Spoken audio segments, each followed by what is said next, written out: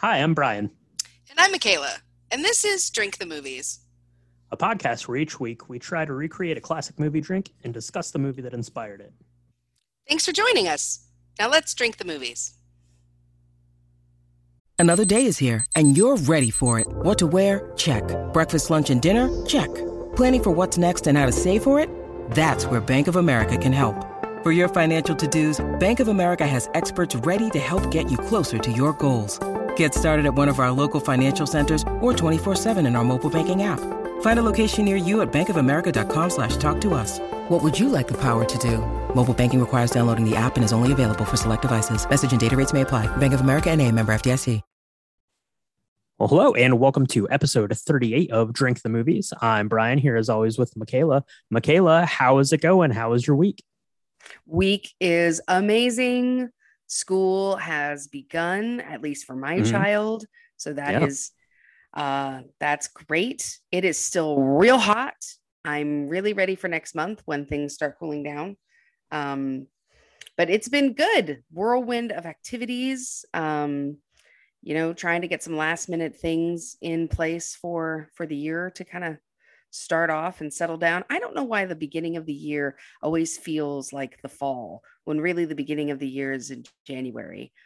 Maybe that's ingrained from school time, right? I feel like I don't know about you, where you went to school, but in Ohio, when I went to school, it seemed like we didn't start until the last couple of days of August. So it was basically about ready for fall time at that point. But yeah, now it seems, kids are back earlier. So it's still like in the throes of 100-degree days and, all sorts of heat. So you just get in this whirlwind, everyone wrapping up their summer vacations and stuff to get the kids back to school. And that's the focus of our movies this month, are back to school. So what about you guys? Was your kiddo excited to get started?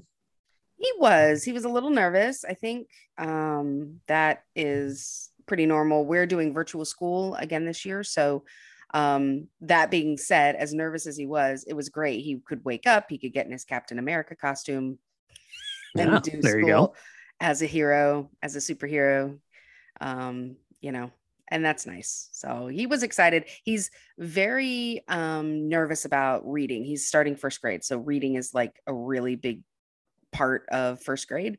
And so he's just a little nervous that he's going to make mistakes and not be perfect. And it's our job as parents to kind of relieve that anxiety. But yeah, I would say that he's pretty excited about it. Awesome. Anyone listening out there, if you have some good first grade readers, go ahead and throw those Michaela's way. She'd be open to suggestions, I think. Yeah, absolutely. But yeah, as far as me, just been getting ready for the school year to get started up here. So I've been drinking some Sunny Delight. I've been moving some chairs. I did a little running today, training for a 5K, to get ready for the film. But otherwise, I've just been trying to figure out, what I'm going to do with my life, who to love, what to do. Well, yeah. Well, yeah. It sounds like we should really grab a cocktail, probably with Sunny Delight in it, and have a huge life-changing event for you and the girl that you like, that you pretend are just friends with, because I have a feeling that something's going to happen and you're going to have to really face those emotions. But with the Sunny Delight cocktail, I bet we could get it all figured out. That's right. And this week it all starts with a cocktail. So we're going to take a quick break. We're going to go mix it up, and we'll be back in just a second to talk about it.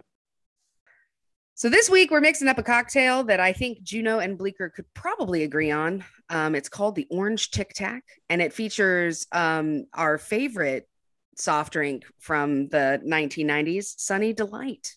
Or now, I guess it's called Sunny D. That's what all the cool kids are calling it, right? It's called Sunny D, and it is called Orange Drink now, I think is what it's officially called. But yeah, it's been a long time since I've been down the aisle and grabbed a bottle of Sunny D, but we definitely did this week. And where did we come up with this recipe? So it came from a website, which is called Bar None Drinks, and it's pretty fun. And this particular article was like 25 like Sunny Delight cocktails. which is good because spoiler alert for the next lobby bar, we're going to have to make up another Sunny Delight cocktail because now I have like a whole gallon of it and our drink doesn't use very much. So I've got a lot of Sunny D left over and I need to find some way to use it up, Michaela. Yeah. Well, and let's talk a little bit about Sunny D. It says, probably because it's against the law to not say this, but it says that it's only 5% juice. It tastes very similar to an orange juice. So if you've never had Sunny Delight or Sunny D, as we're calling it these days, then, you know, you could probably substitute orange juice for anything that Sunny D is. But for some reason, this got, I mean, I remember this was wildly popular when I was in middle school. We didn't have a lot of money growing up. So I remember my dad letting me get one big jug of it.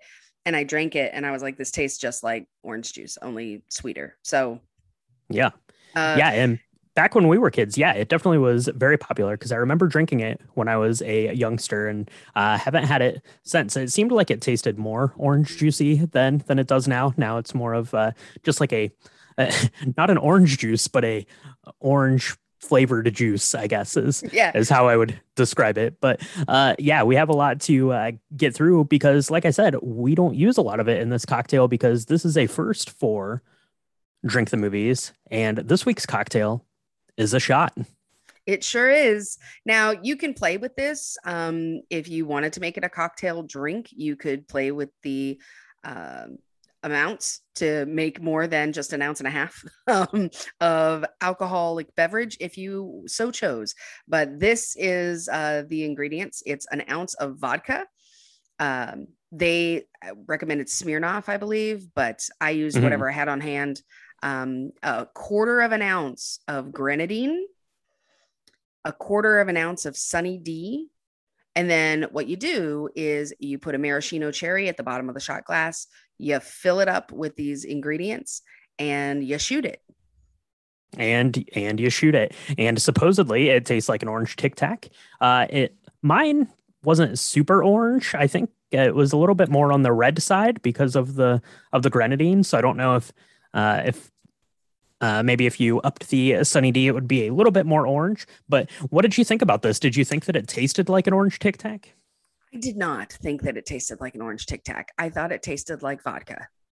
This one is pretty strong on the vodka. It's not very well balanced for these fun kind of, playful shots. Usually you get those and they're a little bit more of the like flavor forward and less of the alcohol forward. But yeah, this one was pretty vodka-y. I think my favorite part of it was getting the cherry at the end. So you had a little snack to cut through the vodka taste. But disclaimer for me, I don't like doing shots. So this wasn't my favorite to begin with.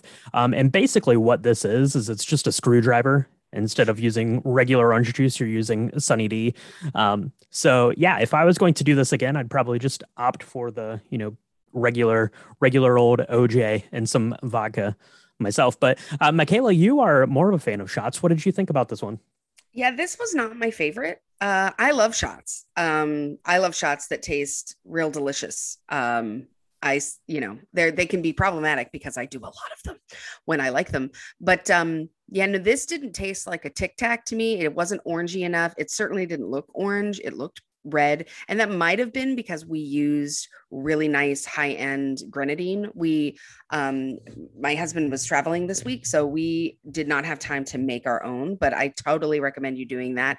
And if you look at previous pods, we have great recipes for how to make your own grenadine.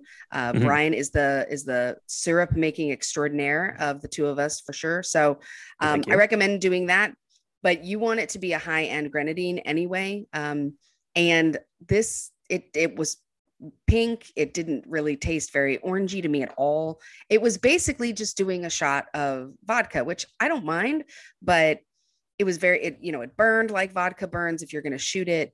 It just wasn't, I don't know. I think we're definitely going to have to revisit this at the lobby bar because again, it just wasn't, it wasn't enough. I don't think, I really think we just need to play with the ingredients amounts a little bit more to make it more balanced.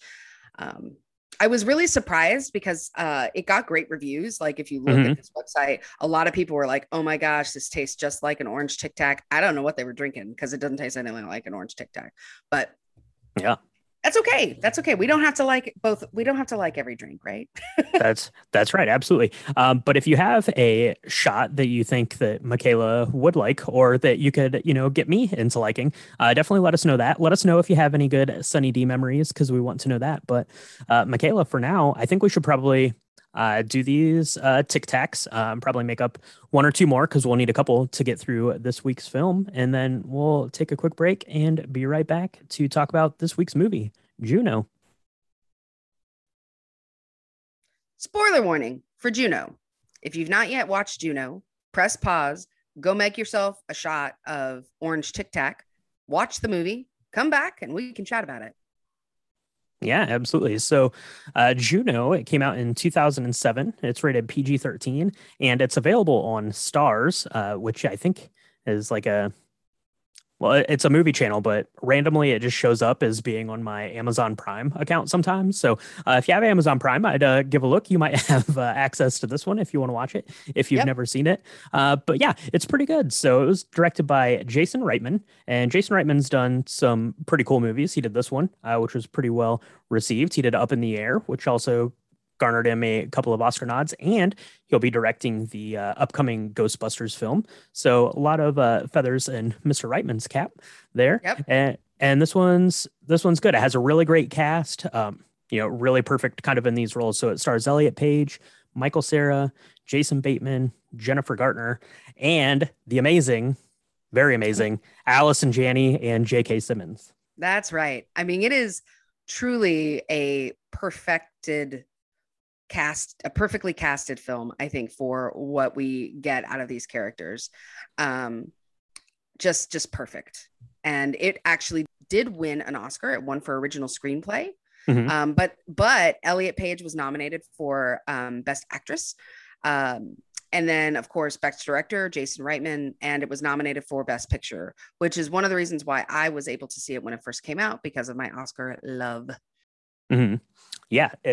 Like I said, this one, pretty well received. It was a very interesting take on the subject matter, and a very interesting take kind of on humor that you had kind of in these like mid to late, 2000 films like Napoleon Dynamite, stuff like this, and things. So just kind of this weird, kind of quirky, more direct sense of humor. So yeah, why don't we get right into this one, Michaela? Sure. So this movie, it starts and it goes through kind of the school year, and it starts in autumn, and you'll see Juno there, who's played by Elliot Page, standing in like this lawn, taking a swig of a giant jug of Sunny Delight, looking at this old abandoned chair that someone, had just kind of left out for the garbage. And she says that it started with a chair, and then you get kind of this, kind of pencil drawn animated intro to get the movie started. That's right. The music in this film, it's worth talking about because it really sets the stage. It's kind of these awkward, campy ditties that are kind of float through the entire film. And I forgot how the movie began with this beautiful animated intro of Juno walking around holding her Sunny Delight, kind of going through the town to get to the drugstore where she's picking up a pregnancy test. But the music is kind of quirky. I had totally forgotten this animated intro, and I forgot how amazing it was because it does this really great mix of like realism, because it looks real, very realistic. Juno, I think they might have like kind of put a video of her and then drawn around it or something. It's really cool looking. I am not an artist by any stretch. I just know what I like to see. And I really loved the beginning of this. But yeah, I was watching it with a group of people who had not seen it before, and they were like, I don't know, because it is kind of quirky. The music is kind of interesting. The music's great. This whole soundtrack is boss. It's totally awesome. Yeah. And I could see it if you were watching it for the first time. The animated intro, it's the entire length of the song, so it is maybe a little long if you don't know what you're expecting. Especially now in our smartphone, everything needs to be digested in just a couple of seconds. So it does feel maybe a little bit long if you're new to it, but yeah, it's really cool. It's a really cool way to kind of introduce the kind of tone that this film is going to have. And then it basically just gets right into it. So Juno's going into the drugstore. The clerk at the drugstore, his name is Rollo, and he's played by Rainn Wilson, also known as Dwight Schrute from The Office, who is awesome. And he gives her a bunch of shtick because she's there to buy a third, I think, pregnancy test. And and I guess the third one is going to tell her the same thing that the previous two told her, Michaela. Yeah, as Rainn says, your ego a prego, right? She is pregnant, and when she says it all started with a chair, that was the chair that apparently her and her best friend, whose name is Bleecker, that's his name. Yeah. His name is Paulie Bleecker.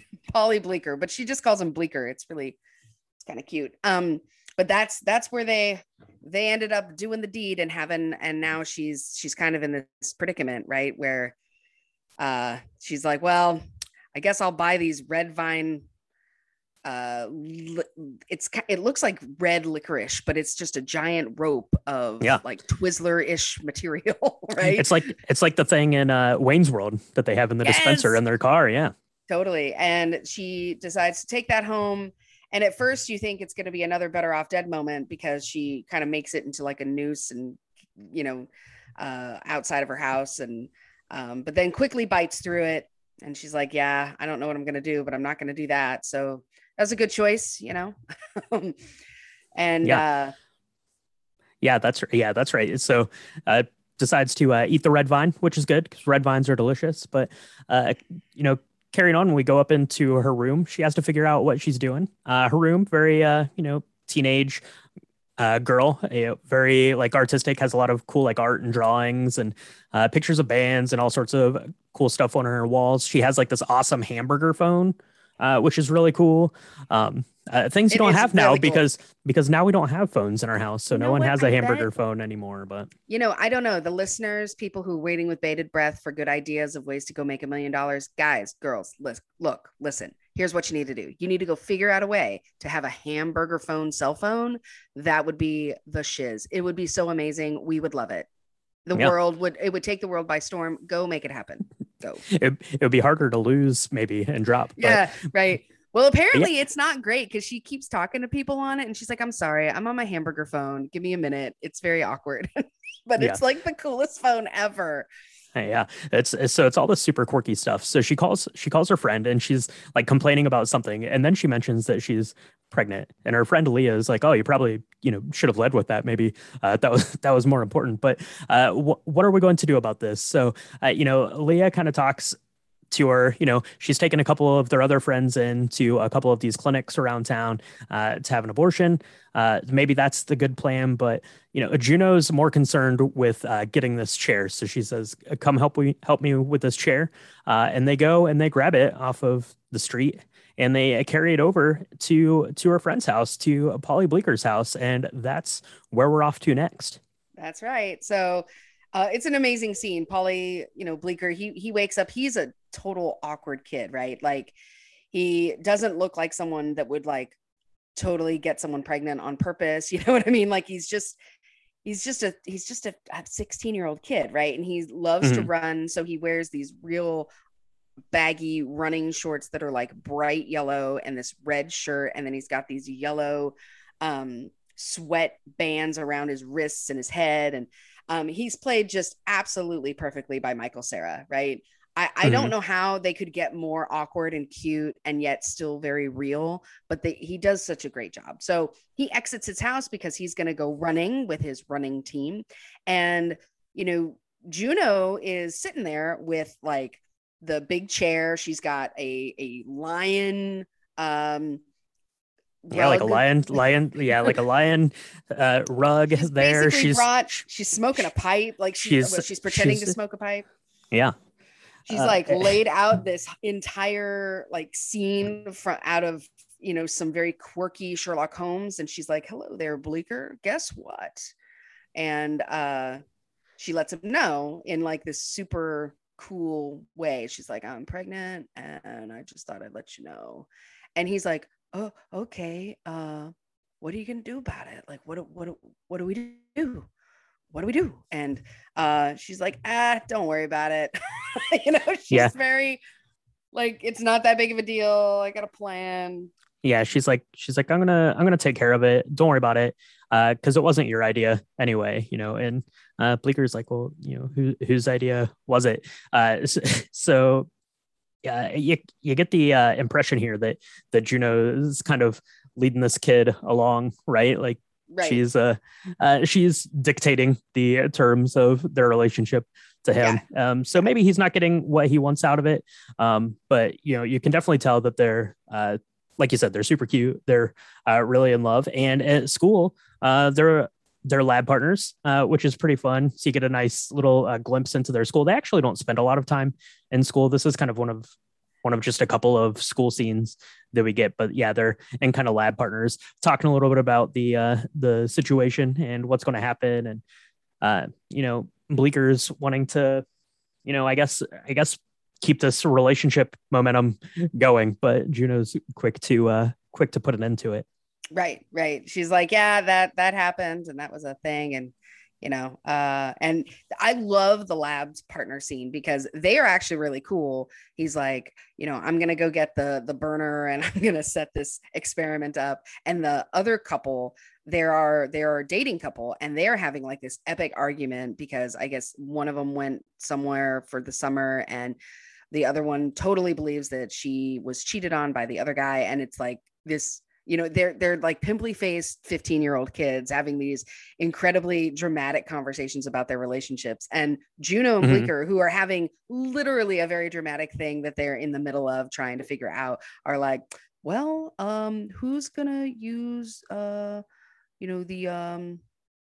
tweezers on this? And they're just kind of trying to figure out school, right? So it's really kind of dark. I think that depending on, it's at this point, you're gonna know if you're okay and you're watching this, you're either gonna let it take you on this ride or you're just gonna think it's really stupid or maybe not the right way to handle this kind of subject matter. So, if you're at this point in the movie and you're like, this is not my thing, it's not going to be your thing for the rest of this because it takes you on this journey in this way. And it talks about this pretty serious subject matter in a very quirky kind of very comedic based way. Right.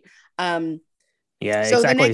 Especially the next scene, right. Which is when Juno is calling the abortion clinic and she literally is saying, I'd like to procure a hasty abortion. And what do I need to do that? And she's super, she's very lighthearted about it. She, ends up telling the audience kind of about her family and about, her parents are divorced. They divorced when she was really young. Her mom immediately kind of left and found some new guy to be with and has like a bunch of other kids.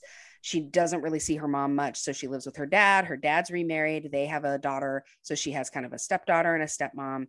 And, her stepmom is played so complete. I mean, her parents are just, both of them are great. J.K. Simmons is her father. Allison Janney is her mom.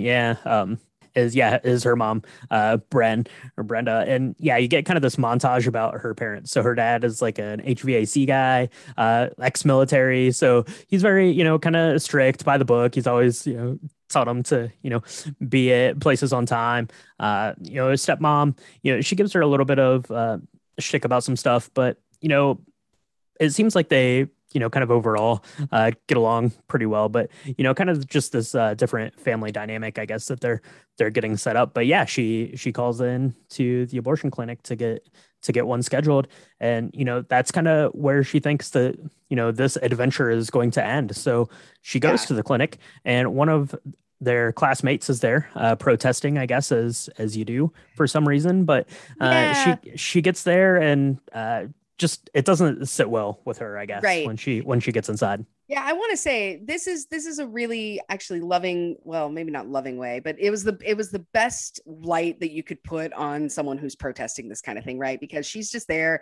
She's the only one there. There's not like a horde of people calling someone names, and she's just saying, all babies want to get born, and she's really cute, and so she's like, "Hey, Juno, how's it going?" And Juno's like, "Hey, I'm just gonna sneak past you and go into the clinic real quick." And it's kind of awkward, but but she sits there. Juno sits there and she's looking at a bunch of the people that are there, and it doesn't sit well. She starts looking at the clock and she just gets up and runs out, literally like runs out.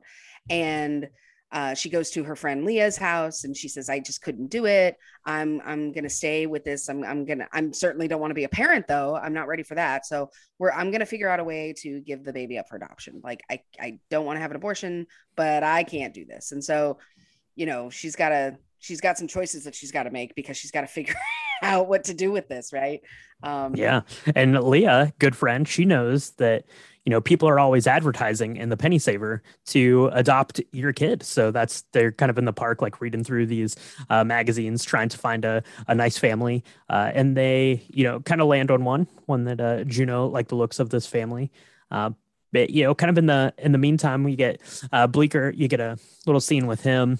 He's laying in bed. He's looking at the yearbook, reading kind of the note that Juno had written to him, looking a little longingly, a little, I don't know, concerned, confused, kind of all of the feelings, all of the angst that you have, I guess, when you're in high school, this age, especially if your, girlfriend just turns up on your lawn in a chair and tells you that she's pregnant and not to worry about it because it was all her idea anyways. And, he was kind of just like, an extra sure to this thing. Right. I was there. I'm pretty sure I was there. And they kind of talk about that later, but yeah, he does so well at being this kind of like, he could tell he really cares about her, but he gives her so much space.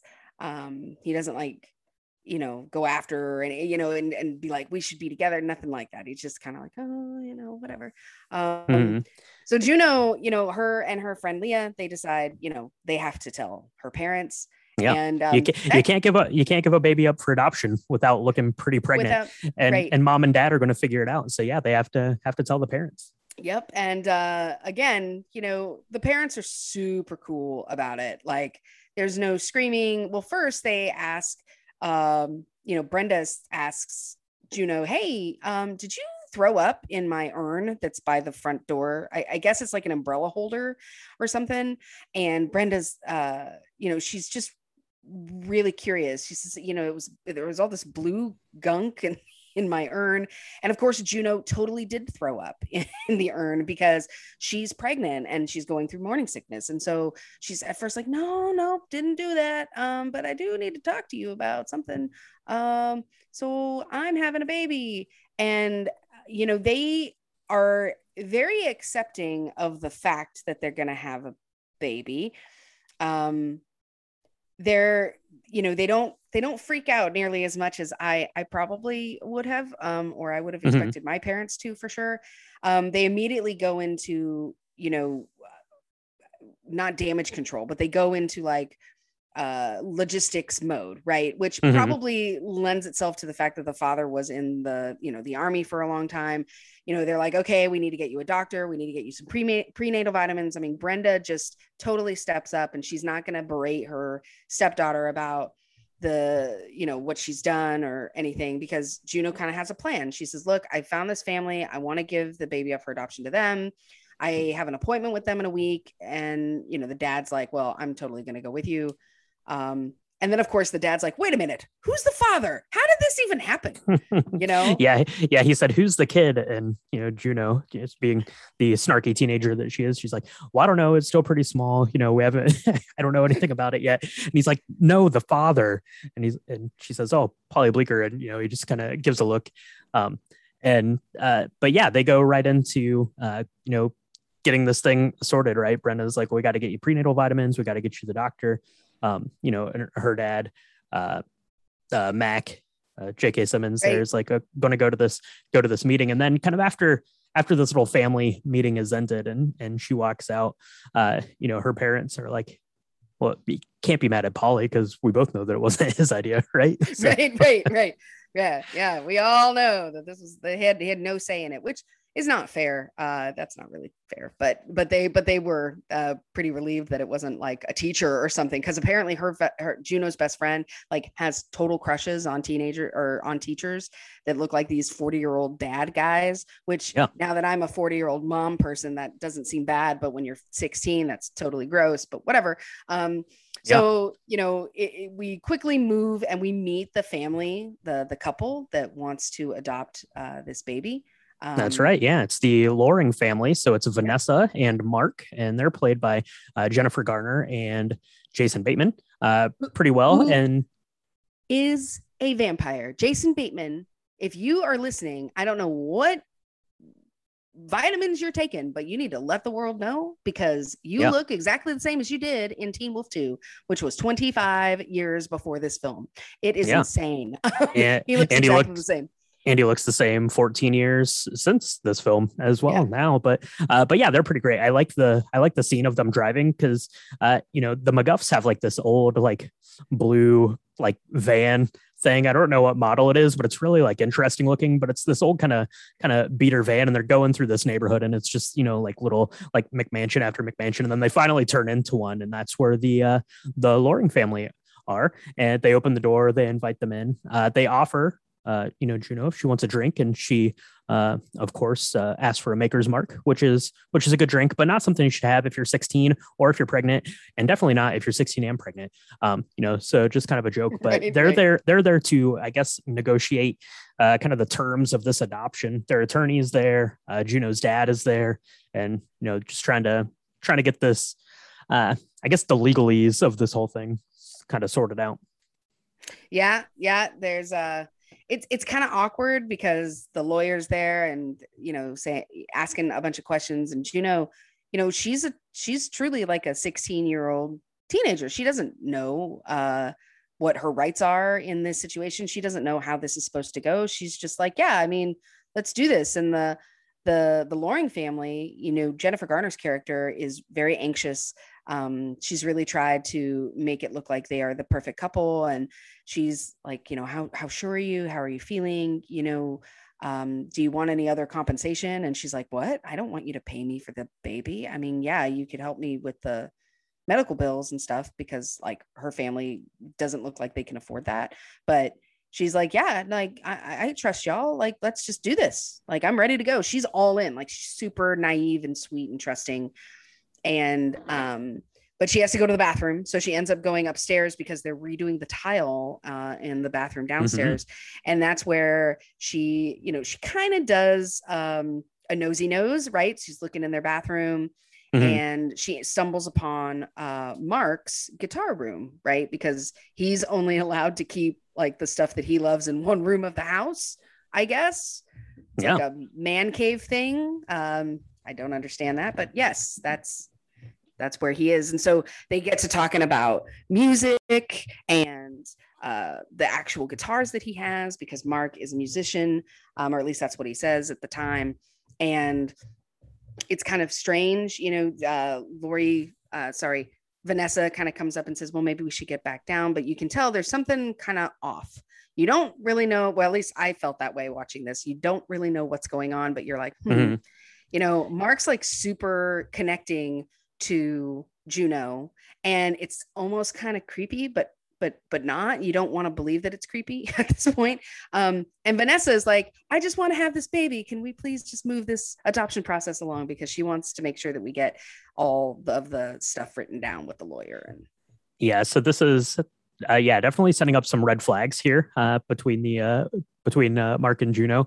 And those red flags are going to keep coming as we progress through the story for sure. Mm-hmm. But yeah, so I guess the adoption is kind of ready to go.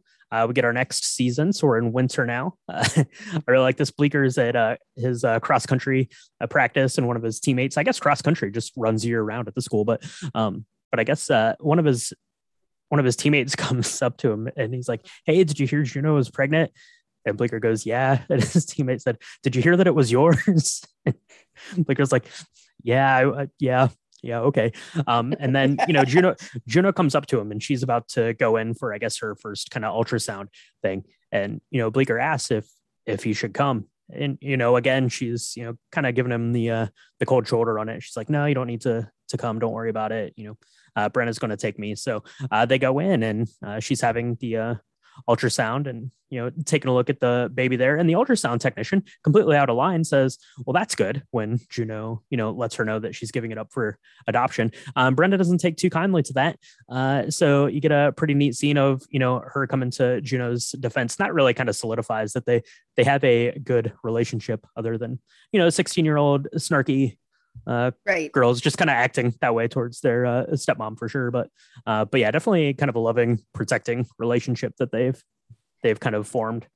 Yeah, she totally goes on mama bear, and it's amazing to watch because, Juno's pretty wise beyond her years. But she, in some ways, but she still is very, the way in which she speaks and the way in which she thinks can be very naive. So she was like, let's get a picture and, I can show it to Mark and Vanessa.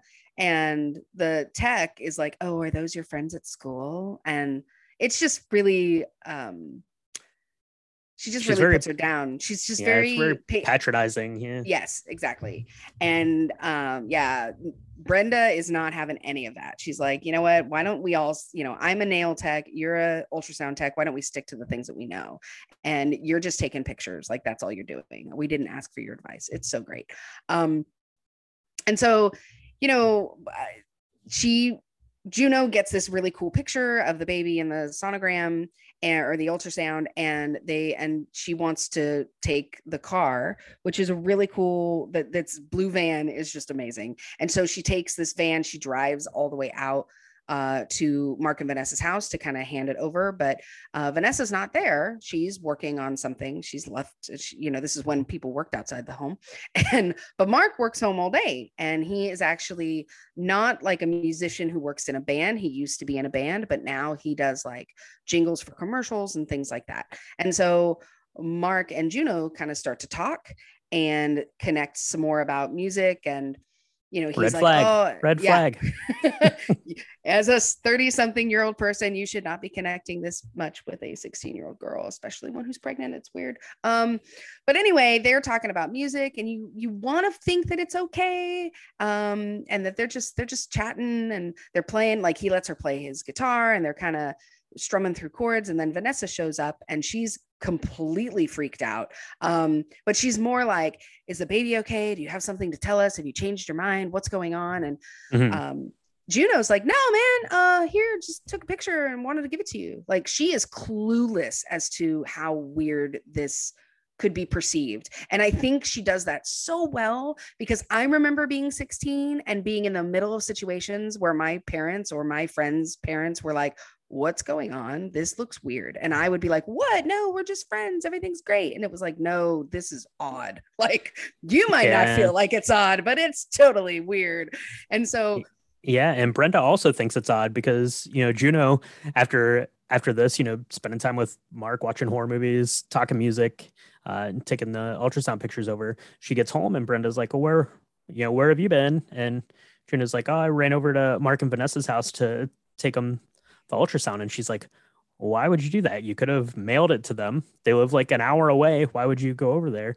And, Juno's like, well, Mark's cool. We were listening to music and, watching movies. And Brenda's like, you can't do that. He's married. You can't do it. And, Juno's like, I can have friends that are married. And Brenda's like, you don't understand. It's different. That's not really how it works for, like you said, 30 something and 16-year-old somethings to be hanging out, alone and, throwing up red flags, left and right.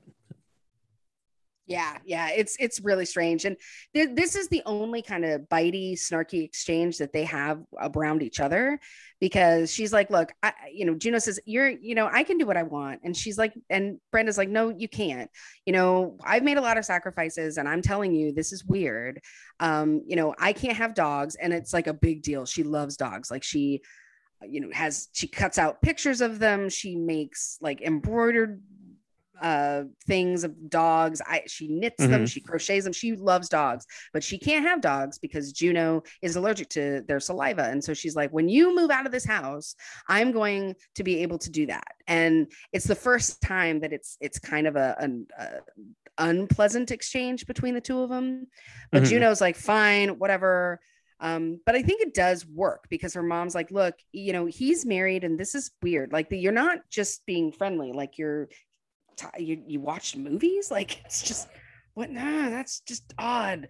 I don't know. Yeah, it's interesting. Yeah. But I think Juno takes kind of the lesson in this and she needs to kind of go make amends with Bleecker. I think she's kind of realized that maybe this isn't the best relationship. Maybe she already has kind of a relationship and she needs to go sort of do what she can. So she goes over to, kind of the next day at school. Then, he comes out, Juno's there and she's like, oh, you probably, you thought I was cute then when, we were in that chair, but, you're not going to think I'm cute when I'm, 9 months pregnant and I weigh 10,000 pounds and kind of all this stuff. And Bleeker's like, I'll always think you're cute, which is really sweet. But kind of, it's just kind of these little like one-off moments to just to remind you that, they actually are in love and have some sort of, romantic feelings towards one another kind of as this story is progressing. And it's progressing fast for Mark, I guess, because we're back at the Lorings house. They're getting the nursery set up and Vanessa has painted 2 yellow stripes on the wall, which seem to be identical. But no, they're but slightly different colors, Brian. Come on. One is clearly custard and the other one is cheesecake, and they look completely different. completely different. But yeah, so you can tell that, Vanessa is super into having this baby, and we're going to see as much because Juno and her friend are at the mall walking around and they see Vanessa there.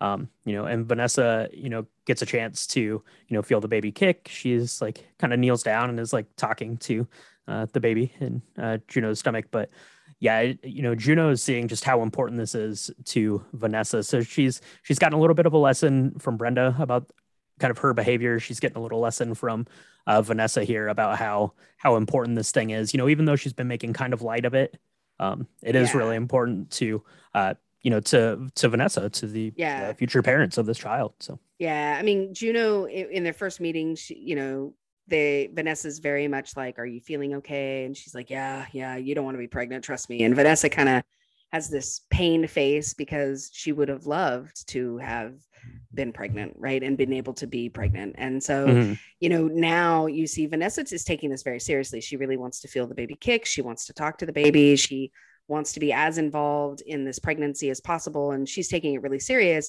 And Mark is like talking to her about music and movies and, anything but like the baby stuff. Right.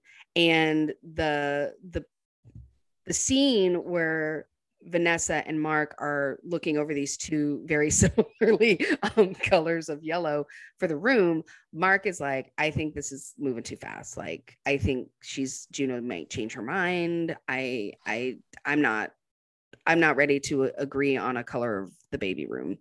And there's this area behind them where Vanessa is saying, we need a family photo here. And I disagree. Like, I'm ready to paint this room.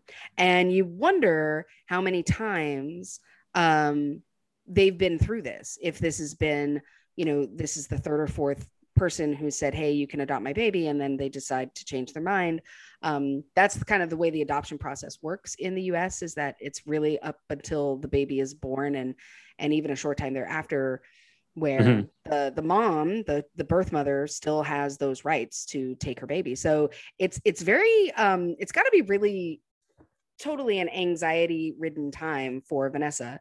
But you're right. I mean, I think the scene where it's starting, the scene where they're in the mall and Juno gets to see Vanessa playing with her friend's daughter, it really kind of opens her eyes to, this is a human, and this human is going to need to be taken care of. And Vanessa's really excited and up for that, right? As much as you can be, not having had a kid before, right? Yeah, exactly. And the pregnancy, doesn't stop. So we're into our next season, spring. writes it there across the screen. Brenda's sewing like some elastic bands into Juno's jeans, which is pretty awesome. And Juno's calls Mark, tells him how things are progressing, but she gets some bad news. She finds out from her friend that Bleecker is going to prom with this girl named Katrina, and she'd actually told Bleecker to ask Katrina out to prom earlier, but I think it was one of those, I'll suggest this because I know you won't do it, but then when he actually does it, it doesn't sit very well with her. So she goes to confront Bleecker, and he finally is kind of stands up to her a little bit, and he's like, what do you want from me? Right. You've made it very clear that you're not interested in me this whole time. You told me to ask this girl out, and I did, and now you're mad at me. He's like, that's not fair. You don't get to be mad at me. And he's absolutely right, I have to say. Yeah, he's absolutely right. And I feel like the delivery that he gives to her is a delivery that you would give. His demeanor is very calm and also very precise when he delivers this feeling, right? I feel like at the same time, I was like, man, I hope I never get into an argument with Brian, because I feel like this is exactly how you would say it. Because he was like, you're being really mean, and that's not right. And you're the one who broke my heart. So stop it. I mean, and that's it. He doesn't go off. He doesn't call her a bunch of names. He's just like, this is not okay. I don't know what you want me to do. You told me to leave you alone. I'm leaving you alone. You told me to ask out Katrina. I don't even like Katrina. She smells like soup.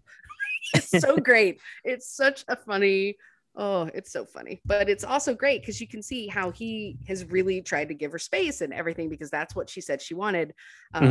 But he's like totally in love with her. It's really, it's great.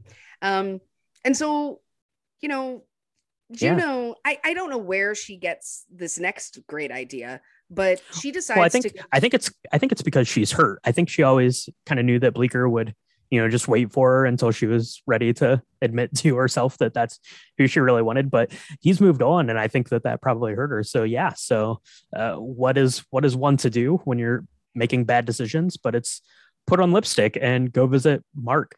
And another red flag. Yeah. I don't know. I as a person who watched this a few times, I thought it was innocent enough until this scene, because she ends up going in her van over to Mark and Vanessa's, and she puts lipstick on, and it's like, what are you doing that for? I mean, I don't know. If you were someone who wore lipstick all the time and all day, and it was just who you were, but she's a jeans and like a, Thundercats t-shirt kind of girl. This is definitely something else. And it's kind of creepy. So she goes, and of course, Vanessa's at work. Mark is there, and he's happy to see her. He's like, hey, let me show you some stuff. And she's brought like mixtapes, and she's like, here's what, I need you to turn this on and go to number 3. And it's this, move this song that's kind of slow, and he's like, I danced to this at my prom. And so then of course they start slow dancing, and it's real creepy. It is real creepy. And then he goes on to say that he's leaving Vanessa, and Juno's like, no, hold on, put the brakes on. You can't do that. You're supposed to be the parents of this kid. Kid doesn't want to have a broken home, right? Her parents had divorced, I guess. So she, wanted to make sure that her kid was going to go with, some loving couple that were going to be together and flowers and rainbows all the time and stuff. And I guess that's not happening. But yeah, the whole scene is very creepy. And I guess I definitely sending mixed signals. Juno and Mark, they were not reading the situation the same, I guess, is what you could say. Yeah, and as a parent, it freaks me out. Like, what kind of situation did he think he was reading with a 16-year-old girl who was 40 pregnant? This is not whatever. And so, of course, but Juno now has seen loud and clear. She's like, I don't need to be older to understand that you are being a total a-hole. And that's what she says. And she says, this is all your like, this is you need to stop. You need to think about what you're doing, and you need to not leave Vanessa. We need to figure this out. And so of course, Vanessa shows up at the most inopportune time, because Juno is really upset. She's crying. Vanessa's obviously worried that Juno's not okay with that something's wrong with the baby. And Juno kind of looks over at Mark, and they have this huge kind of very destructive conversation Mark and Vanessa do it right in front of Juno, where Mark's like, look, I don't think I'm ready. And she's like, no, Mark, we're totally ready. And he says, no, we're prepared. I just don't think I'm ready. And Vanessa has this very biting, sad way of talking to Mark. And she says, look, if you are going to wait until you become like a rock star, like the next Justin Timberlake or whatever, I'm never going to be a mom. And this is all I want. And Mark's like, yeah, well, I'm not up for that. I don't want to do it. And it's right at this point, Juno just like slams the door and leaves. Right. And she's so upset. Yeah, she's very upset. And this kind of next section is really, it's very sad. It's very beautiful kind of at the same time. She's driving this van home, this cool looking van, and she kind of pulls off the side of the road and she just starts to cry for like 60 seconds just to kind of regain her composure. And then she keeps going, and it kind of cuts between her driving the van and then you're back in Bleeker's room with him and he's playing just the guitar, and it kind of carries over with him playing the guitar back over to Juno's kind of laying on top of this van. And you'll see her kind of pull out this, I think it's like a wrapper or something from like some fast food or something like that, or a wadded up piece of paper. Yeah, it's her dad's HVAC, one of his HVAC receipts that's all wadded up in the back. Yeah, that's right. So you kind of get that scene, and then it goes back to Mark and Vanessa, and there Vanessa's like sitting at the table. Mark walks in, and Vanessa's like, I guess we need to talk about this divorce. And about that time, you hear a knock at the door. They go open it. You see the van kind of driving away, and there's like this little wadded up note kind of on the doorstep there, which Vanessa picks up. But you don't see what it says kind of at this time. But yeah, Juno's been through the ringer, I guess, here at this point. So she gets home and is going to have to talk to her dad. She's pretty upset, and she needs to find out from her dad. Who better to go ask for some love advice than your dad, J.K. Simmons. That's who I would ask if he was my dad. So. Right. Absolutely. I mean, and he doesn't push her. He says, you doing okay? And she's like, I don't know if are there any relationships that are really going to last, that can be together, where people can actually be together over a really long period of time. Does that ever work? And her dad, which is really sweet, he says, well, I've been with your stepmom 10 years and it works. I mean, we're real happy. And the only thing I can say is, you need to find someone who loves you for exactly who and what you are. And, good days, bad days, there's still going to things, the sun shines out of your butt. And that's all you can ask for. And be honest enough, right, to know who exactly you are and know who's going to love you for it. And so it's really great. But then, of course, her dad's like, wait, you're talking about me, right? You're talking about me being the love of your life, right? And Juno's like, yeah, Dad, of course I am. She kind of walks out because she knows that, this whole time, Bleeker has been the one that she is in love with, and that she probably did all these things to keep herself from getting hurt. Like tell him it was her idea to go ahead and do the thing that got them pregnant, and, be like, go date some other girl. And she was just kind of pushing him away because she didn't want to feel what she feels. But instead, now that she's realized that, she's going to do the coolest thing ever, which is she goes to his house. She writes some chalk on the steps. So when he goes outside in his really baggy shorts, ready to go run, he sees a note saying, check the mail. He opens his mailbox, and there's like 300 billion orange Tic Tac boxes falling onto the street. And it's so great. Yeah. So he gets to school, I guess, or to cross country practice or whatever. And she's out there, and, he asked her, he says, oh, did you give me all these Tic Tacs? And she's like, yeah, I did. He said, well, that's good. Yeah, I think I'm good now until the end of college. So that's good. And she just, Juno's very matter of fact about everything. She doesn't really beat around the bush. She just kind of tilts her head and she says, I think I'm in love with you. And that's kind of, just sums it up. Like I said, she doesn't beat around the bush or anything like that. And I think that's kind of at this point, Bleecker reclaims his love. I think he asks if they can make out now, and they start kissing, which is pretty good for Bleecker there. Got back the girl that he was into.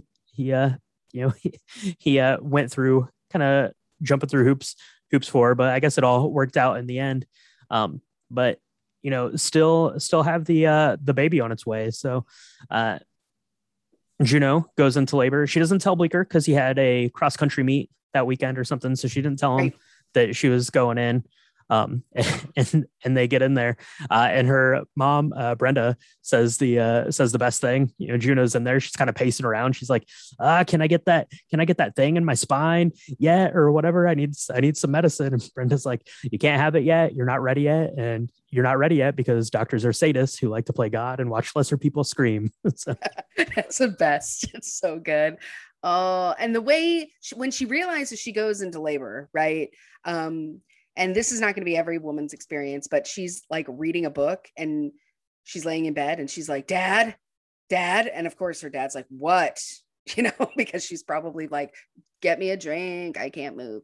But he's like, she's like, either I peed my pants or, J.K. Simmons like, or what? And she says, Thundercats are go. It's like the best way to tell your family that you're having a baby. I wish I had done that. That was super cool. So they're all really excited. The mom's excited. The stepmom's excited. Little Liberty Bell, which is her stepsister, they're excited. They're like, we're having a baby. It's going to be fine. Which is really great because this is not an ideal situation, but they make the best of it. And so, yeah, she ends up having this baby and it's a really tough scene, because it looks real painful and, not so much fun because, then it ends up, that Bleecker, he's finishing his he's finishing his race and he sees that she's not there. And so, to meet him at the end, and he wins the race, which is really cool. But he notices that Juno's not there. So he knows exactly what's happened. So he runs, even more, down to the hospital. And, it's a really good moment, right, between Polly Bleecker and Juno's dad. Because Juno's dad promised to, not tell his mom and leave them alone and not beat him up. And so, Bleeker's just kind of there and he's all sweaty and he's heavy breathing and he's at the door, and the dad just kind of puts his arms on his shoulders and kind of nods to him and then lets him go in, so that he can see Juno. And Juno, she's not holding the baby. She hasn't seen the baby. She's just kind of there curled up, sad, as you would be. Right. Yeah. And he kind of gets in the bed, kind of behind her and, just kind of gives her some comfort. It's, really sweet. It kind of pans down and you'll see, like their feet there, and he still has on his like track spikes and stuff. It's a really sweet, very emotional scene. And then you get to see downstairs, Vanessa is there, with the baby holding it. And Juno's stepmom, Brenda, actually goes down and sees her holding her, and Vanessa's, asks her, how does she look? And she's like, you look like a mom, look like a new mom. Don't know what you're doing, but it'll all be okay. Yep. And then from there, it kind of cuts then to, this nursery that Vanessa had been putting together back at their house. And we finally get to see what was on that note. And it's in like a frame, picture up above the crib. And it's just Juno kind of written in like Sharpie marker. And it just says, Vanessa, if you're still in, I'm still in. Yeah. Yeah. For the record, I think she picked cheesecake as the color of the room. There we go. Yep. And, but this scene, this kind of montage is really beautiful. We never see Mark again, which is probably good. He's going and living in a loft somewhere. We do know that. It's going to be the cool one in a loft. And so, time is marching on. And Vanessa looks so happy. I don't know how she's sleeping as a single mom. Single moms, kudos to you. I don't know how you did it. I barely did it. And I had a partner. That was rough. So, but it's a really beautiful scene where she's holding her baby, and her baby's a boy. It's a boy. And she's just loving on him and giving him bottles, and he's all snuggled in, and it's really great. But time marches on, and it's now summer. And Juno is back to being not pregnant and all thin and cute again. And she gets on a bike, and she kind of talks to the audience and says, Bleecker is the best. He's such a boss boyfriend. He's the cheese to my macaroni. And, she's got like a guitar on her back as she's riding through town, and she ends up going to his house, and then they play a song, right? Yeah, that's right. So he's sitting outside kind of on the front like stoop of the stairs going up on one, and she comes in and sits on the other, and yeah, they both have guitars, and they start playing the song. I don't see what anyone else can see, and anyone else but you. And that's actually them singing, and that's on the soundtrack is them singing, which is pretty awesome.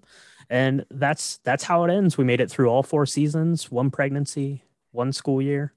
And yeah, everyone, I think, kind of learned a little bit along the way, and ultimately Juno and Bleecker end up reconciling their love and how it was meant to be. So that is Juno.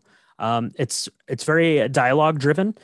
So the comedy and the wit and like the pacing of all the delivery on these things is excellent. So yeah, if that's the kind of thing you're into, you're going to like this. But Michaela, 2007, take me back. So this was nominated for some Oscars. And I think you kind of touched on it a little bit at the start. That's what got this one on your radar? Yeah. I mean, so I think this is Elliot Page's breakthrough film. I don't think he was in much else. But I did see him in Hard Candy, which was right after this. I think it was right after this, or at least that's when I saw it. But I was in love with their talent, right? I thought he was just brilliant. Mm-hmm. And he kind of burst on the scene, and everybody was all about the character Juno and how beautifully Elliot played that character. And it was just, so it was something that I probably was going to watch anyway, but then it came out, that it was nominated for a couple of things. So I watched it, and I don't think I'd watched it since. I certainly not all the way through, but it made a huge impact on me. Certainly the scene with her and her dad, where he really kind of lays it out for her. And, really the idea of teen pregnancy and how it doesn't have to be the nightmare that people believe it to be. I don't want to say that it's a good thing to do, right? But I really thought that in the right circumstances, this was the best option for what happened, right? Because she knew she knew she was ill-equipped. She said it herself. She found somebody who, wasn't part of this picturesque family. It wasn't a mother and father who were in love and had been in love forever trying for a baby. It was a woman who, her marriage was falling apart, but she really wanted to be a mom, and what's so wrong with that? And I thought that was really kind of a cool way to do it.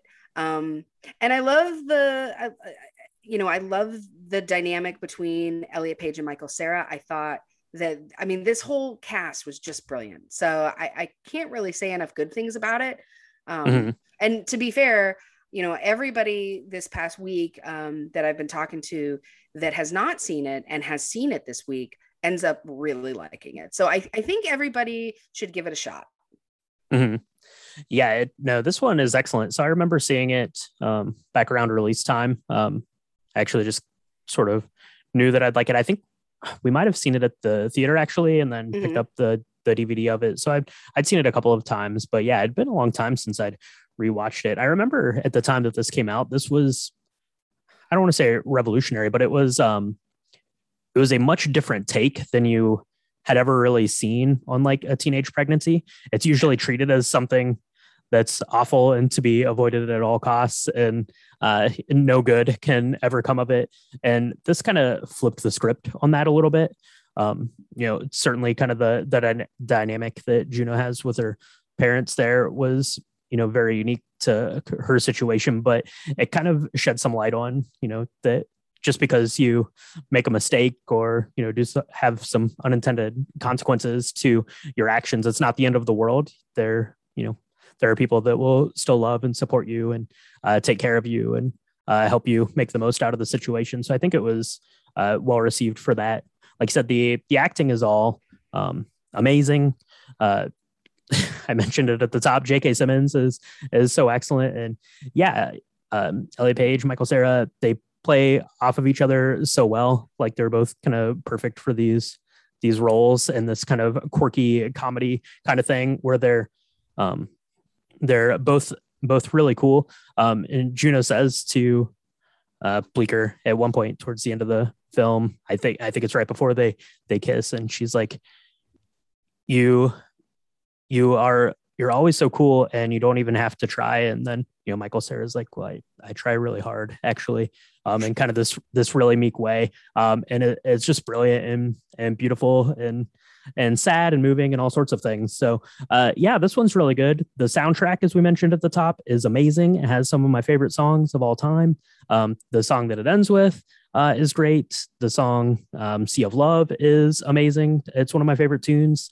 So check out the soundtrack if you like kind of that mid 2000s kind of like, I don't even know, it's like folk pop kind of thing almost. Yeah, kind of thing, like this guitar folk stuff. It was really big kind of in that time period. It's still around, but yeah, it was definitely a big thing then. But yeah, definitely check this one out for sure.